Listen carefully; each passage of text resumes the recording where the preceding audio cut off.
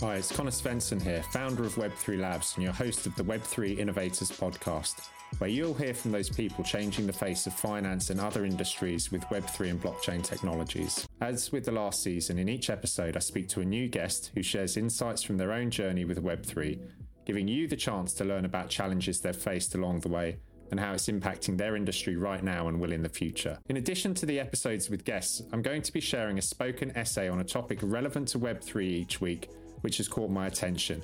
New episodes will be out weekly, so please hit that subscribe button to ensure you get each episode as it comes out. Is Web3 too fragmented?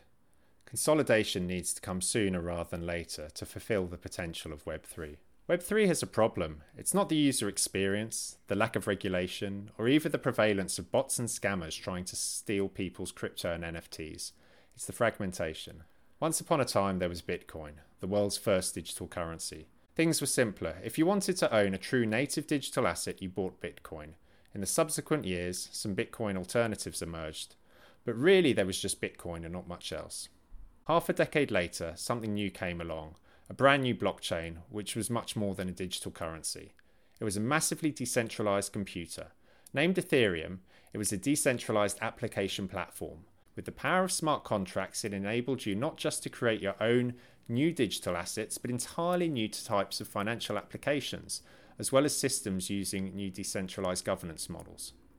Both Bitcoin and Ethereum thrived in the years following their launch, with proponents and users of these networks embracing their narratives of digital cash and decentralized computation respectively. These supporters focused their energies on building communities and valuable products and applications utilizing these platforms. Others focused on creating new abstractions to simplify their adoption, thus providing greater utility for their existing users and helping to onboard new users. Whilst the popularity of these technologies has grown, some felt that these platforms provided too many shortcomings and they could create a superior platform. This resulted in a number of new blockchain networks emerging in the years following Bitcoin and Ethereum, all with a view to providing a faster or more scalable, etc. alternative. This has been particularly acute with respect to Ethereum. The Bitcoin competitors have generally been derivatives of Bitcoin, with a few changes made by their creators. Whereas in the case of the decentralized application platforms, you have a number of alternate layer 1 networks or alt layer 1s trying to position themselves as superior to Ethereum. This includes Binance Smart Chain, Cardano, Polkadot, Solana, and a host of others. There are a number of great minds working on these alt layer 1 platforms, and they're very genuine with their intentions. The issue is how it fragments the Web3 landscape, with the potential to slow down the overall adoption of blockchain and related technologies, and in some cases tarnish society's broader perception of Web3. In hindsight, it was incredibly fortunate that the US government created the internet, initially focused on linking military and academic networks in the 1970s.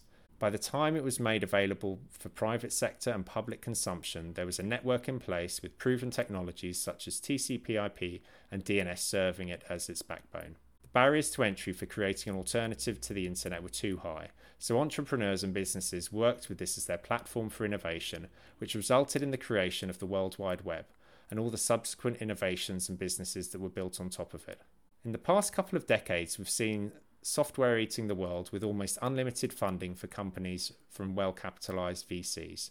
These funds have been used to create new internet-scale software platforms servicing an ever-increasing number of users and businesses. What this has meant in the context of Web3, that when a new founding team comes along and says they believe they can build a superior network to Ethereum, there are plenty of investors willing to throw money into the ring because the founding team has a unique angle and track record, or their business model is based on taking bets. They accept that only 7.5% of their investments will actually pay off, and they see it as an opportunity to generate a 100 to even 1,000x return based on the early returns crypto investors had. As a result of this, we're now in an environment where there are multiple public blockchain networks all vying for users, where equivalent infrastructure is being ported or rebuilt on all of these different networks. Interoperability is also limited, where the transfer of assets between different platforms is clunky and comes with a number of risks. Many of the major exploits in Web3 have been via bridges with blockchains, which can be considered the Achilles heel of much of the public infrastructure. Navigating complex blockchain data shouldn't hold you back. Introducing ChainLens Blockchain Explorer, your user-centric gateway to the blockchain universe. Unlike traditional explorers, ChainLens focuses on your needs. No more overwhelming blocks and transactions. We're all about your experience. ChainLens revolutionizes the way you see blockchain. With customizable lenses, you see what you want, when you want it. From tokens to NFTs, it's all at your fingertips. And guess what? You don't need to be a tech guru. Our clean interface and easy-to-use API make blockchain accessible to everyone. Say goodbye to cryptic hexadecimal and hello to a new perspective. Join the future of blockchain exploration. Visit chainlens.com and experience the difference today. ChainLens, see the blockchain your way. We see it time and time again in software, with technologists reinventing software frameworks, so this behaviour is not uncommon.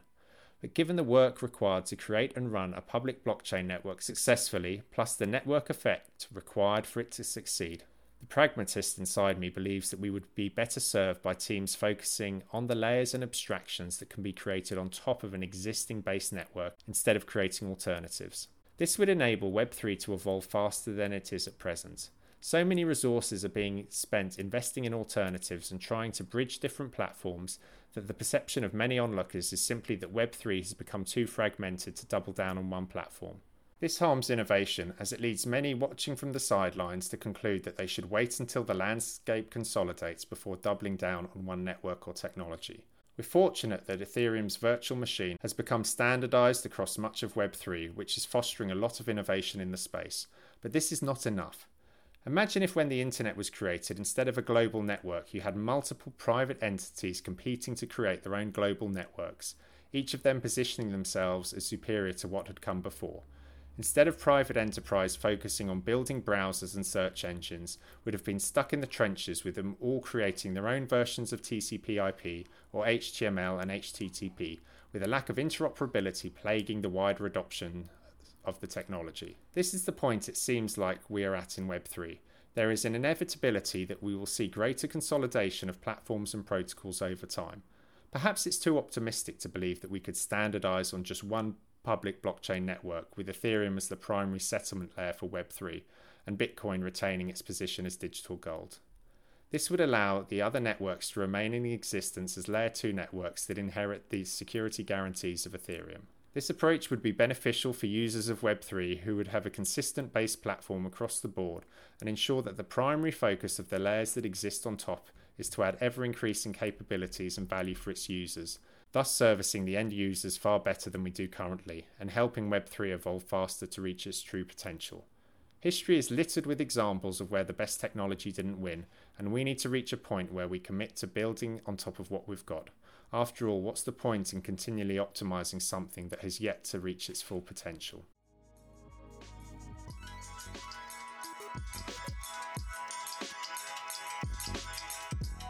Thanks for listening to this episode. I have a quick favour to ask. If you enjoyed this podcast, please subscribe to it. Leave a 5-star rating and review it. Even if it's just a few words, we'd love to hear from you, especially if you're listening on Apple Podcasts. Thanks. Until next time.